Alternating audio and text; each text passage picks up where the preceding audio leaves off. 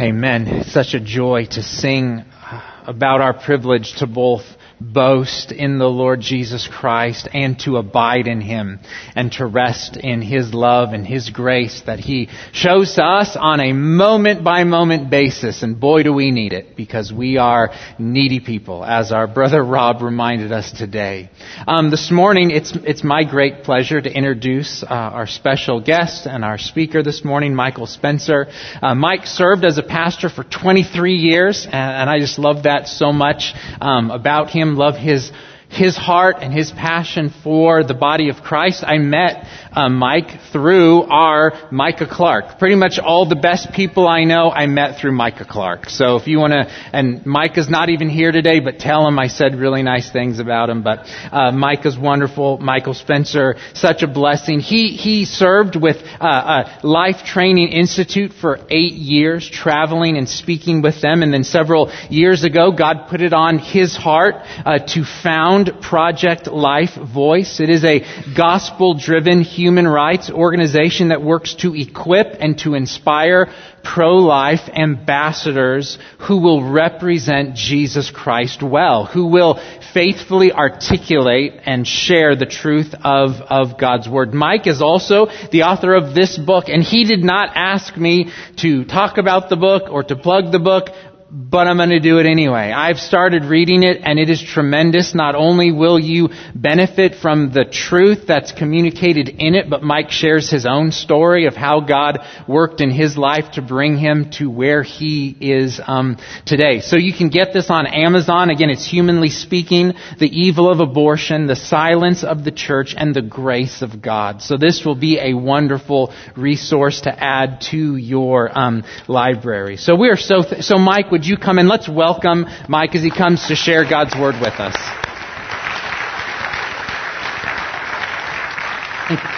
Thanks, brother. It is so nice to be back with you. I think we were talking earlier, and I think it's been 5 years. I think we said 4, and then I was talking to one of the gals here who said it was 5 years ago. But it's wonderful to be back, to be with you.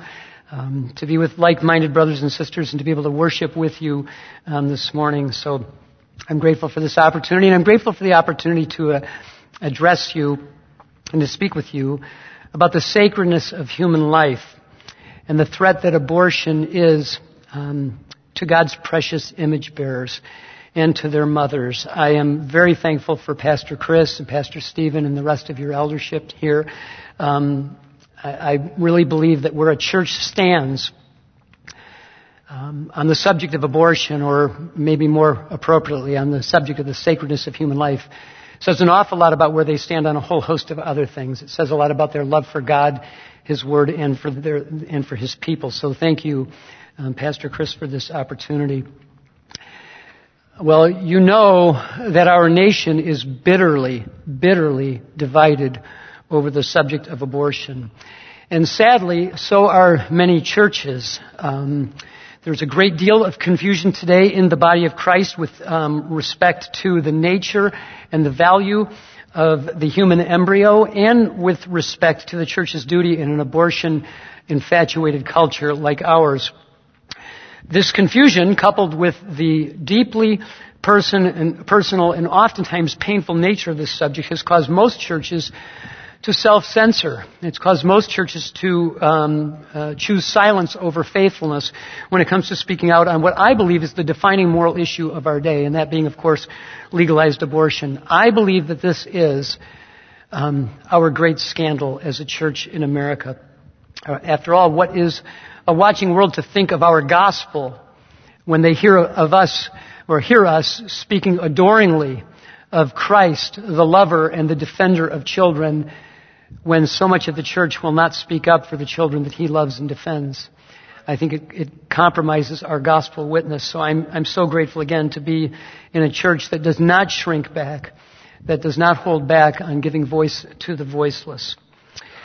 Renowned author and Holocaust survivor Elie Wiesel wrote this, quote, "Silence always helps the oppressor, never the victim. Silence encourages the tormentor, never the tormented." He's right. And in fact, each generation has the astonishing ability to be repulsed by the moral crimes of those who came before them, while in many cases repeating many of those same offenses. We look back now with greater moral clarity at slavery and at segregation in our own land, and we scorn the memory of those whose apathy and whose love for personal comfort constricted their circle of moral responsibility so tightly as to exclude their black brothers and sisters. And yet scores of shepherds today and of professing Christians give no thought today, in many cases, to excluding the preborn from their circles of moral responsibility. Comfortably removed by 160 years from slavery and by 60 years from segregation, it is easy to romanticize how we would have responded to our black brothers and sisters had we been alive or had we been old enough to march with them, for instance, in March of 1965 on the Edmund Pettus Bridge. I'm sure many of you have wondered that. I've wondered that myself. Would I have locked arms with my black brothers and sisters in 1965 had I not been 3 years old? But would I have done that? Would I have taken up their burden and suffered along with them? It's very easy to sort of romanticize that and say, oh, I would have done that safely from the comfort of 2023 when I don't have to march on the Edmund Pettus Bridge with them. It's very easy to assume the best of ourselves, and perhaps that would be true of you. But remember, that day was called Bloody Sunday for a reason. At the hands of Alabama state troopers, they were met with tear gas, nightsticks, and fire hoses. And none of us can know for sure what we would have done in March of 1965. But here's what we can know. If we will not speak up for and sacrifice for Christ's precious little ones, our fellow image bearers who are in the crosshairs of choice, legalized abortion, if we will not do that in 2023, when the cost remains, at least for now, relatively low, we can be absolutely certain we would not have stood with our black brothers and sisters in 1965 when the cost was exceedingly high. This really is our civil rights movement. I know it doesn't feel that way. We don't have a sympathetic media fawning all over us. We don't have Angelina Jolie and Bono jumping on our bandwagon with their celebrity status. It doesn't feel like a civil rights movement, but this really is our Goliath, I am convinced. And how we respond to the preborn and to their mothers and to those who have had abortions, I think reveals a great deal about our love for Christ and our love for our fellow man. What I hope to do here this morning for you is to spur you on even further in love and good deeds on behalf of the preborn and on behalf of their mothers. And I want to do that by responding to 6 common misconceptions or falsehoods that have contributed to so much of the silence, that have paralyzed so many pulpits in our land today. I do want to say this. 2 things here on that. One of the things I'm doing is and take this as a compliment, I'm operating from an assumption this morning, and I think it's a fairly safe one here, and the assumption is that the vast majority of you, if not all of you, accept the settled science of human embryology that says that life begins at fertilization, and that you also accept the clear teaching of Scripture, which I will touch on here briefly, the clear teaching of Scripture whereby we see that the Old and New Testament writers treat the preborn child as a whole valuable person. Now that's the assumption that I'm operating on this morning, okay? Now the other thing I want to say is this by way of introduction here, is that I do realize that in a church this size, that this is perhaps a deeply personal and a very sensitive subject for many of you. Perhaps you have been responsible for an abortion decision, or you've participated in some way, and some of what I am going to share with you may be difficult for you to hear today. I trust that you understand I have to speak directly and biblically and boldly to this subject. But I want you to know that I also intend to speak redemptively to this subject. In fact, if you've been impacted by an abortion decision in your past, I am going to speak very directly and very redemptively to you at the end of my message. So I would just ask you to hang with me as we as we wade through some difficult waters here. Let me share with you, again, 6 common misconceptions or falsehoods. Here's the first one. The first one is that we hear oftentimes, even from many within the church, that the Bible is silent on the subject of abortion. And of course, this has become the reason for many shepherds to become silent themselves. Now, if you are a fan of the TV show The View, you should repent. But if you've ever seen the show, about every other episode, and I don't know this, I don't watch it, but Pastor Chris tells me all about it. But if you've ever seen the show The View, about every other episode they're talking about abortion. And several years ago, on one of these episodes where they were talking about abortion, Whoopi Goldberg, the great sage of our culture today, said this. She said, there's nothing in the book, referring to the Bible now, she said, there's nothing in the book that says anything about abortion. Let's make sure of that. The 10 Commandments are the 10 Commandments. There's only 10. Now, first of all, Whoopi should stick with entertainment and not theology. All right? It is true that the Bible nowhere mentions abortion, not in the Old or in the New Testament. But Whoopi is operating from a faulty assumption. And the assumption is what the Bible does not expressly condemn, it therefore condones. But think how ridiculous that is. There are many things that the Bible doesn't expressly condemn that we know God condemns. For instance, nowhere does your Bible in any translation, even if you have the Message translation, nowhere does your Bible expressly condemn torturing puppies. But we know God condemns that because He's called us to steward that which He's created. So by inference, we know that is wrong. Think of it this way. Abortion is simply one method of murdering innocent human beings. And sadly, tragically, since Cain killed Abel, mankind has become quite innovative in his ability to devise methods, to invent methods to murder his neighbor. We can do this with knives, guns, ropes, poisons, shovels, and we can do that by the method that we call abortion. Now, the Bible clearly and frequently condemns the unjust shedding of innocent human blood. And Whoopi is right. There are only 10 commandments. But what she seems not to know is that the 6th commandment is thou shalt not murder. Exodus chapter 20, verse 13. We see this same principle or the same commandment, the same prohibition throughout the Old and New Testament. Let me give you one more example. Genesis chapter 9, verse 6. Whoever sheds human blood, by humans shall their blood be shed, for in the image of God has God made mankind. Therefore, we do not need a Bible verse expressly condemning this particular method of murder that we call abortion any more than we need a Bible verse that would expressly condemn beating your neighbor to death with a baseball bat. We do not need that. This is ridiculous, okay? Nor do we need a Bible verse expressly telling us which classes of human beings we cannot murder. So, for instance, nowhere does the Bible say, thou shalt not murder Hispanics or Asians or people born in February. We don't need that. So we don't need a Bible verse that says don't murder certain small people who are located in certain other people. We do not need that. We simply need to know that the Bible frequently, clearly condemns the unjust shedding of innocent human blood. And I should add that the Bible writers consistently view the preborn child as a whole valuable person. This is very clear, again, in the Old and in the New Testament. Let me give you just a few examples.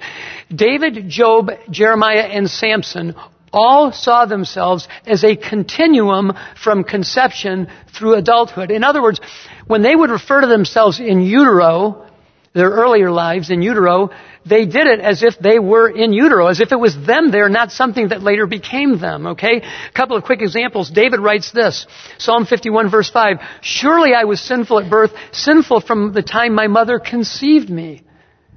David is clearly identifying himself as an embryo, just as you might say, well, I was a freshman in high school at one point, or a toddler. That's what David's doing. Job does the same thing. In Job chapter 31, verses 15 and 16, speaking of slaves, he says, did not he, God, who made me in the womb, make them? Did not the same one form us both within our mothers? So Job, again, sees himself as a continuum through the moment of conception right through his adult life. Now, while these men could not possibly have known what you and I know about prenatal human development, they did not merely believe that they came from an embryo, they believed they were an embryo. Again, just as they were once a toddler, an infant, and so forth, right? Now, in the New Testament, in Luke's Gospel, chapter 1, and you can turn there if you want. I'm just going to spend a minute there, but you might want to see this. Luke chapter 1, there's a fascinating account here for us where we have two pregnant women.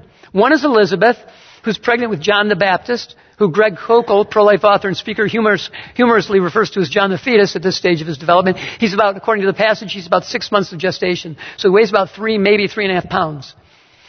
Mary is also pregnant with Jesus, who's only days or weeks old in her womb. He weighs only ounces or grams. And there's this remarkable story here where Mary has traveled to the home of Zechariah and Elizabeth in Judea to visit. And this is what we read. This is Luke's Gospel, chapter 1, starting in verse 41.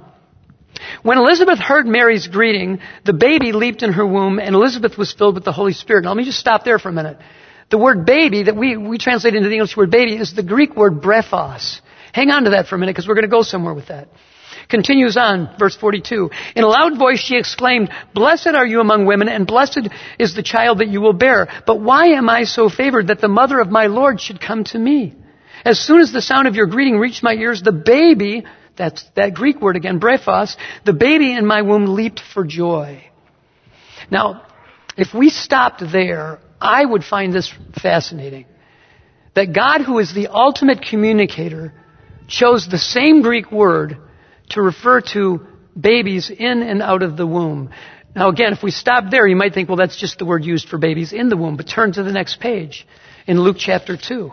Now Jesus has been born. He's no longer in Mary's womb. He's out of the womb. Same word. This is verse 12, chapter 2, verse 12. "This will be a sign to you. You will find a baby, brephos, wrapped and lying in a manger." Wrapped in cloths and lying in a manger. Now, I don't think this is compelling at all to somebody who has no regard for God's Word.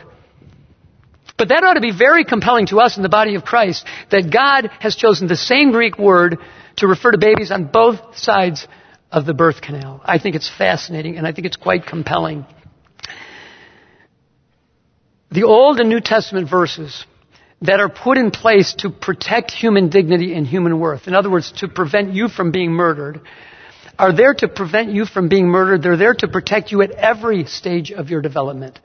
So that includes in the womb as well. Let me move to the second falsehood or misconception. And that is that we hear that abortion is a political issue, and therefore it's off limits for the church. It's off limits for the pulpit. Now, perhaps no argument has done more to paralyze our response to innocent children and their mothers than this one. Now, let me be clear. It is absolutely true that abortion is a political issue. I mean, who can deny it? In fact, I would argue it's the political issue in our culture today. It's the political issue. But it is much more accurately described or defined as a moral spiritual issue that has been politicized. And when you think about it, every moral issue is eventually politicized. War, slavery, 8 years ago, the redefining of marriage. Did that render it off limits for the pulpit? Should your pastors be licking their fingers and sticking it in the wind to see which way the political fashions of wind are blowing to determine whether or not they speak on something?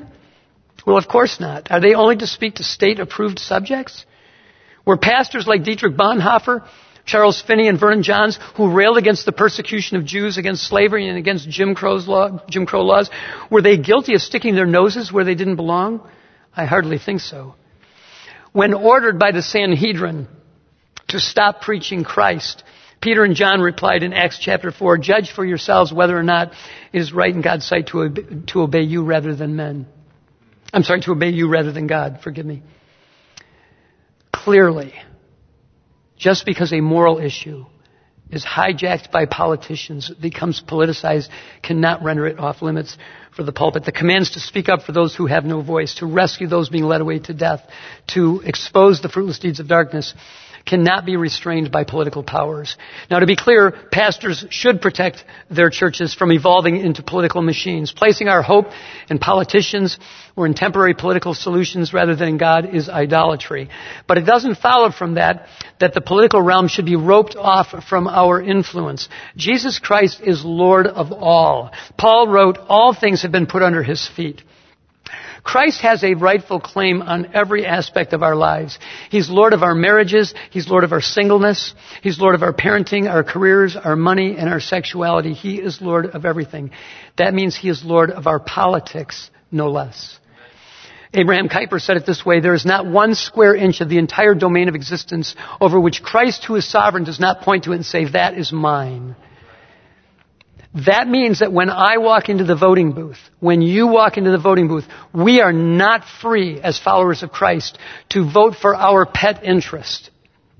We are obligated to do what we can in our limited thinking, in our finite thinking, but by the power of God's Spirit and through prayer, to weigh things out and to ask ourselves, who will best mitigate evil? Which candidate, which party will best mitigate evil? Which party will best protect the weakest and most vulnerable among us? Because after all, that's the role of the government. That's the primary, foundational role of the government or the state, is to protect the weak from the strong. Pastors teach their congregations how to behave sexually, how to treat their spouses, how to raise their children, how to manage their money.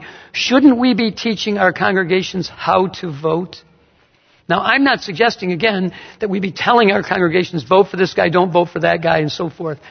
But we ought to be teaching them that certain moral issues, like the wanton slaughter of little boys and girls, our fellow image bearers, rises to the top when we go into the voting booth.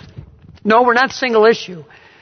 Hopefully, as mature Christians, we care deeply about many issues, but we recognize, again, that certain moral issues do rise to the top. That where a candidate stands on the subject of killing innocent children, depriving them of their most fundamental right, the right to continue living, will tell me about where he or she stands on a whole host of other issues. By the way, we're not forcing our morality on others, as we so often are accused by our opponents when we go into the voting booth and vote our convictions. We are not forcing our morality or our religion on anyone.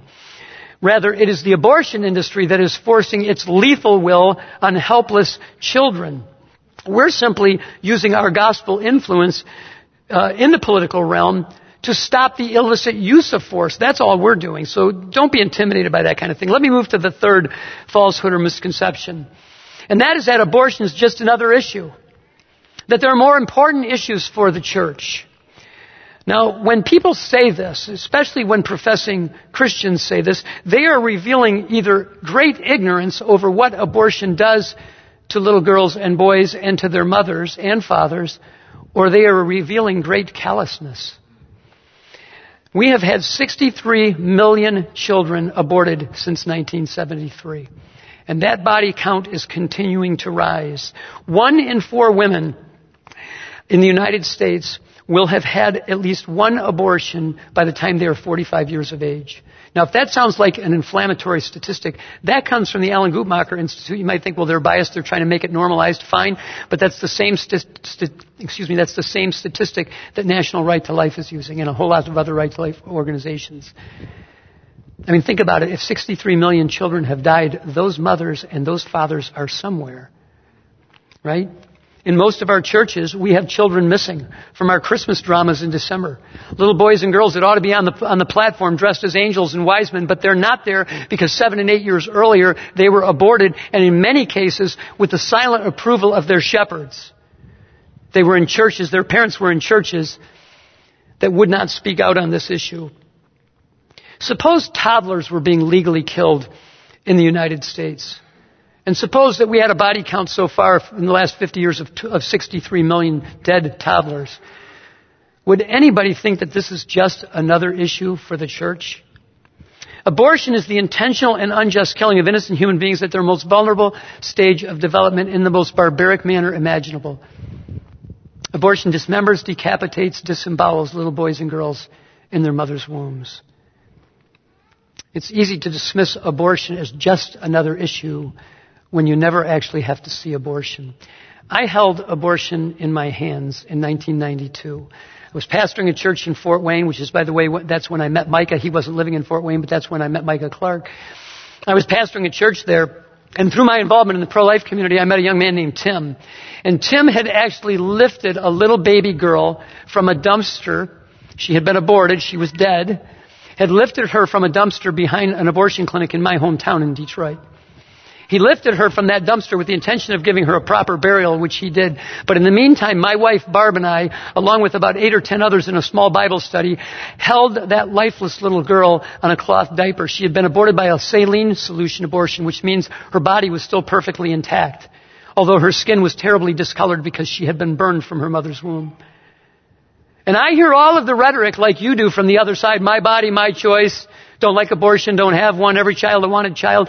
But when you hold in your hands a precious, beautiful, but lifeless little girl, the product of choice, all of a sudden, all of that rhetoric, all of that sloganeering disintegrates under the weight of a lifeless child. And how I have wished I could take that little one to high school and university campuses with me and hold her out to my opponents and say, you tell me that this is reproductive justice? You tell me that this is women's rights? This is demonic, is what it is. And abortion is not just another issue. Now, it's interesting that we can see every vile, graphic thing under the sun today. Not that we should, but that we can. But for some reason, we're told there's never an appropriate time or place to see what abortion does to children. The media won't show it because they're in bed with Planned Parenthood. Hollywood won't show it because they're in bed with Planned Parenthood. The overwhelming majority of churches would never show it because they are unwittingly in bed with Planned Parenthood. And Planned Parenthood loves it because they get to continue to ply their grisly trade, and the body count continues to rise, and their dollars continue to go up, and they get to do that under the cover of darkness. But we've got a clear commandment in Ephesians chapter 5, verse 11, where Paul, writing under the inspiration of the Holy Spirit, says, have nothing to do with the fruitless deeds of darkness, but rather expose them. Expose them. I'm just curious, how many of you saw the movie Sound of Freedom in recent months here? A lot of you, okay. Powerful film, wasn't it? Exposing the evils of sex trafficking. I think the last time my wife and I walked out of a theater that stunned was when we saw The Passion of the Christ. It was a powerful film. And I thank God for Christians who are exposing that evil. But for some reason, there's never an appropriate time or place to see what abortion does to children. I'm going to show you. I'm going to show you a 1-minute video. You will not see an abortion being performed, but you're going to see the after effects of abortion in all 3 trimesters. Now, I want to say a couple things about this. First of all, you can easily opt out of this portion of my message by simply averting your gaze or closing your eyes. There's no audio narration except a musical track. So if you choose not to watch, you'll be able to exempt yourself from this point. That said, I want to plead with you. If you've never seen what abortion does to little boys and girls, I want to plead with you to watch this. Moms and dads, if you've got little ones in the sanctuary, you might want to close their eyes or maybe step out for just a minute. I would encourage that. And then I want to say one more thing here. And that is that I'm not showing this morning to convince you to be pro-life. I'm assuming in this church you're already convinced. I'm showing it to you because I think we need to bring our emotions into alignment with our Heavenly Father's emotions over this issue. And I think you have a right to see what abortion does to children. If you have been impacted by an abortion decision, I'm going to speak more directly to you toward the end of my message. But I do want to say this very quickly. There is no sin, including the sin of abortion, that is so bad or evil, but that the grace of God through Jesus Christ is not greater still. So I hope you understand my heart here. I am sharing this with you this morning, not to manipulate, but to educate. So with no further ado, we're going to go ahead and show this at this time. I know that's tough to see. And I'm sure some of you are seeing that this morning for the first time. That is what Planned Parenthood does not want you to see. It's very easy, isn't it, for them to portray you and I as waging a war on women and stealing reproductive rights when they never have to see, or we never get to see, what they are doing. We're not waging a war on anyone. The only war that's being waged is what you just saw with your own eyes if you watched that video. Abortion isn't just another issue any more than slavery was just another issue in 1860. This is the defining moral issue of our day. It's not the only important issue, but it is the defining moral issue. And responding to this evil is a gospel issue. It's not the gospel, but it is a gospel issue in the sense that it is a loving your neighbor as yourself issue. The failure to respond with compassion and conviction in so many churches across our land today, in fact, the vast majority of them, is amputating our spirit and disfiguring the soul of the church in America. It is damaging our gospel witness. Abortion is an attack on God's precious image bearers. And we are our brother's keeper. Whether that brother has been beaten and abandoned in a ditch or denied legal protection and abandoned in the womb. God will not bless a nation that destroys her children in the womb. And He will not bless a church that stands by silently as those children are being destroyed. Let me move to my fourth fallacy or falsehood here. And that is that abortion is health care. That women need abortion to save their lives. We've heard a lot about that in the last year or so, haven't we? That women need abortion to save their lives, that abortion is health care. Well, first of all, abortion is murder, not health care. This has been repeated, though, so often, so many times now, that even many professing Christians have come to believe it. While there are indeed many life-threatening pregnancy-related conditions that women die from, things like chorioamnionitis, severe placental abruption, ectopic pregnancy, and many others, there is never a time where a doctor's only option is to intentionally kill or abort the baby to save the mother's life.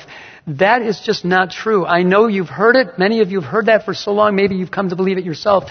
It's not true. Doctors may need to deliver a baby early, and they may need to deliver that baby so early to save the mother's life that the baby couldn't possibly survive. But that's not an abortion. Abortion is the intentional killing of the baby. In this case, the intention is to save the mother's life, knowing that the baby's life cannot be saved. So I want to show you a short video. It's a 4-minute long video. Nothing graphic here, moms and dads. This is a short video where Dr. Anthony Levatino, one of the nation's most respected high-risk pregnancy doctors, is being interviewed by Lila Rose. Now, the interview is much longer. I think it's 45 minutes long in its entirety, and you can watch the whole thing on YouTube if you'd like. But this is just a 4-minute clip I want to show you where Dr. Anthony Levatino, and by the way, you should know that he used to perform abortions in his practice.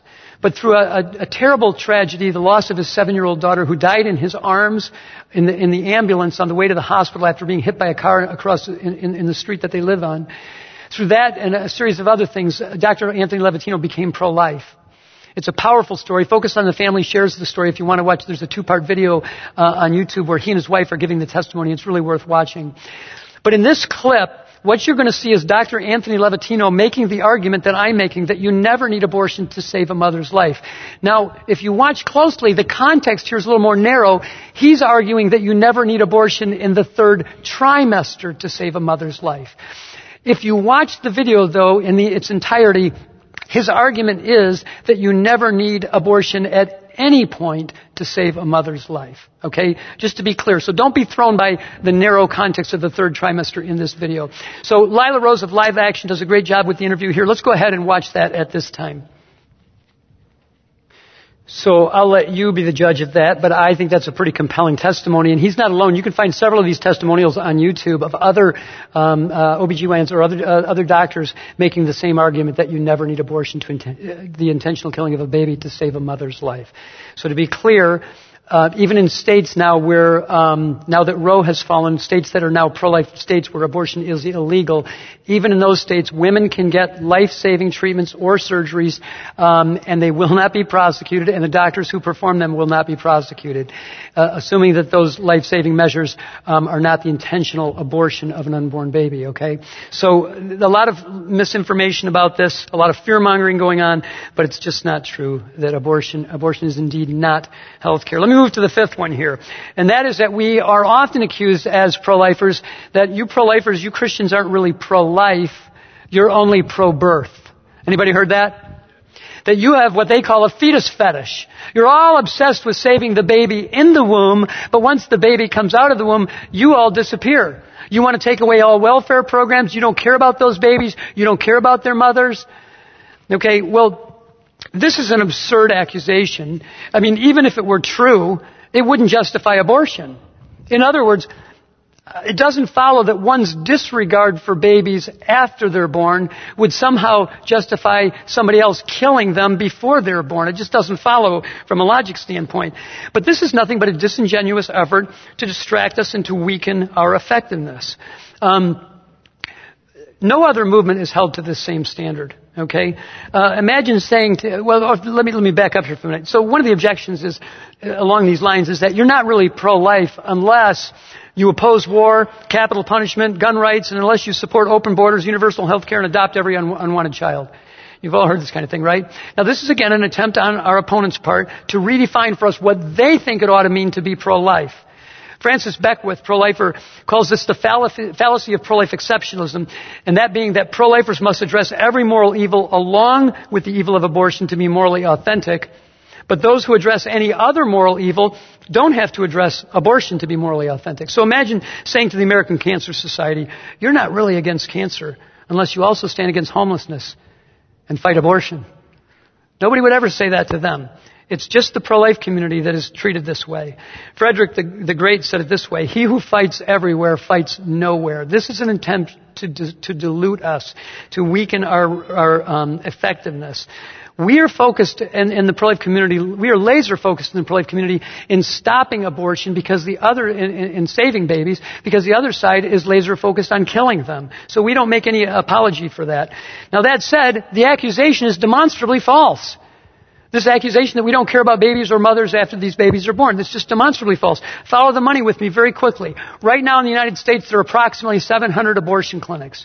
Many of those are owned and operated by men for financial profit off of young women who are in a crisis and off the blood of their children.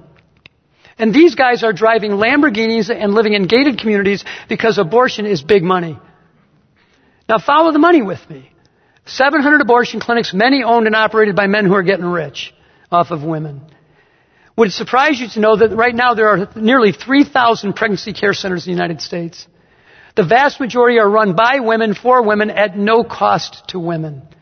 And these ladies, I get to speak at a lot of their banquets and I get to meet them. They're not driving Lamborghinis. Okay? It doesn't take long to find out who the real friend of babies, both born and unborn, and their mothers and fathers is. It's the pro-life community. Are we perfect? No, far from it. But nobody's doing it better than us. Nobody's doing it better than the Christian community. And again, it's not just about us declaring abortion a great evil. It is about us putting our money where our mouth is and our time where our mouth is as well. And that's exactly what we're seeing throughout the United States. Could we do a better job? Yeah, if we could get more of the church to wake up with us. But right now, I think in Indianapolis, I just checked this last night online, I think you have 5 pregnancy centers in or near Indianapolis. And more of these are popping up all the time throughout the United States, thankfully. So this is again just demonstrably false. It's ridiculous. And by the way, you want an ultrasound here at one of your local pregnancy care centers? They're free. You want one at Planned Parenthood? They start at about $200. Why is that? Are they that broke? They're getting millions of our tax dollars and they're making millions of dollars off of abortion, but they need to charge young moms $200 for an ultrasound? And they're the friend of women? Where are their maternity homes? Because we've got about 300 of them in the United States. We could go on, but you get the point. Let me move to the fifth one. And that is that, the sixth one, the last one here. And that is that speaking against abortion from the pulpit will only inflict greater pain on those who have had abortions or have been responsible for them. I want to just say up front that I'm sympathetic to this concern. I don't know of any pastor who wants to inflict greater pain on those who've had an abortion or have been responsible for one. When I was actively pastoring, this was a great concern of mine as well. But nothing inflicts greater injury on those who are post-abortive like pulpit silence. Because when the church goes silent, the pastor is communicating one of 2 messages to those who've been impacted by previous abortion decisions, and both of these messages are damaging and regretful. Either A, abortion's not so bad, or B, the gospel's not so good, or both. I mean, think about it. You know, if you've been sitting in a church for 20 years and your pastor never talks about abortion, but he speaks out against lust, lying, gossip, and slander, you're left to assume, well, this must not be a big deal. Or maybe you're not post-abortive. Maybe you're scheduled for an abortion next week. You're thinking, must not be a big deal. My pastor doesn't talk about it. Or the opposite is the case. That you're left to assume the second. That abortion is so bad, my pastor can't even mention it from the pulpit. I must have committed the unpardonable sin. There must be no grace left for me. These are horrible, horrible messages to give to those who have been impacted by abortion decisions. And I think every pastor, every church ought to be asking the question, is our gospel really for everyone? Or is it only for those who are conveniently loved and protected? Or fashionably loved and protected? Abortion is evil because it kills innocent children and leaves women, men, in guilt and shame. But the gospel of Jesus Christ is beautiful because it compels us to defend innocent children and provides hope and forgiveness for guilty adults. We do not have to choose between speaking out boldly, thundering from our pulpits against the evil of abortion, and at the same time holding out the gospel and saying, I've got good news for you this morning. And I want to spend just 2 minutes talking to those of you who have been impacted by an abortion decision, and I'm sure there are several of you here this morning. I've got good news for you. The sin of abortion is no match for the grace of God. You do not need one more drop of grace than any other person in this sanctuary this morning. You've heard it said that the ground is even at the foot of the cross, and I think it's true. I think it's true. As Scott Klusendorf says, you don't need an excuse for your sin. You need what every person in this room needs, an exchange. His righteousness for your sinfulness. And I'm just going to share a couple of verses with you here. 1 John 1:9. Maybe you're familiar with this verse already. If we confess our sins, whatever that sin is, in this case we're talking about abortion, if we confess our sins, He, Jesus, is faithful and just to forgive us our sins and to cleanse us from all unrighteousness. That's the gospel. And then in John 8:36, we read these words, if the Son sets you free, you will be free indeed. Do you believe that? I do. I do. Now, if all Jesus did was forgive us of our sins, He would be worthy of our praise for all of eternity. But He does more than that. He promises to put us back together emotionally, to restore us to kingdom usefulness. You say, well, where'd you come up with that, Mike? In Philippians chapter 1. It says that He who began a good work in you will carry it on to completion until the day of Christ Jesus. This is the good news. Why are so many churches hiding it from those who would benefit so richly from it? Do we believe the gospel we claim to believe or not? If we do, then we won't shrink back from sharing it and bringing the gospel to bear against this evil that we call abortion. If you've been impacted by an abortion decision, I want to plead with you this morning to tell somebody, to confess it to a brother or a sister in Christ, to go to one of the pastors or maybe one of their wives, to go to the local pregnancy care center. I promise you, you are going to be met with warmth and grace and confidentiality. And they will walk you through. I know your pastoral staff will do this, and their wives would do this for you. They will walk you through the scriptures. They will pray with you. They will weep with you. You will not be ostracized. Satan would love to keep you in shame, suffering alone. That's what he loves to do, is isolate us. Don't let him do that. Sunlight is the greatest disinfectant. And then in conclusion, I will say this. For all of us, when we see the preborn and their parents the way that Christ does, then speaking up for them and defending them is no longer viewed as a burden, but it's one of the greatest privileges of our lives, to give voice to the voiceless. Proverbs 31 verse 8. Speak up for those who cannot speak for themselves, for the rights of all who are destitute. It has been a joy to be with you this morning. Will you pray with me? Let's pray. Father, I am thankful for Harbor Shores Church, for shepherds, good shepherds, as Rob read for us from your Gospel of John. Good shepherds who protect the flock, who care for the sheep. Lord, I'm thankful for a church that is a lighthouse in this community, and I pray that you would continue to make their light shine brightly, that you would raise up men and women, young people from this church who would be unapologetic and fearless in their bold defense of your little ones. And Father, that the result of that would be that moms and dads would not be making decisions that they might regret for a lifetime. And that those who have made those decisions would find freedom in Christ and complete forgiveness and healing. Father, we grieve over the condition of our land. And we know that our problems are far wider and deeper than abortion, but we also know that you will not bless a nation that destroys her children in the womb. God, have mercy on us. Awaken your church.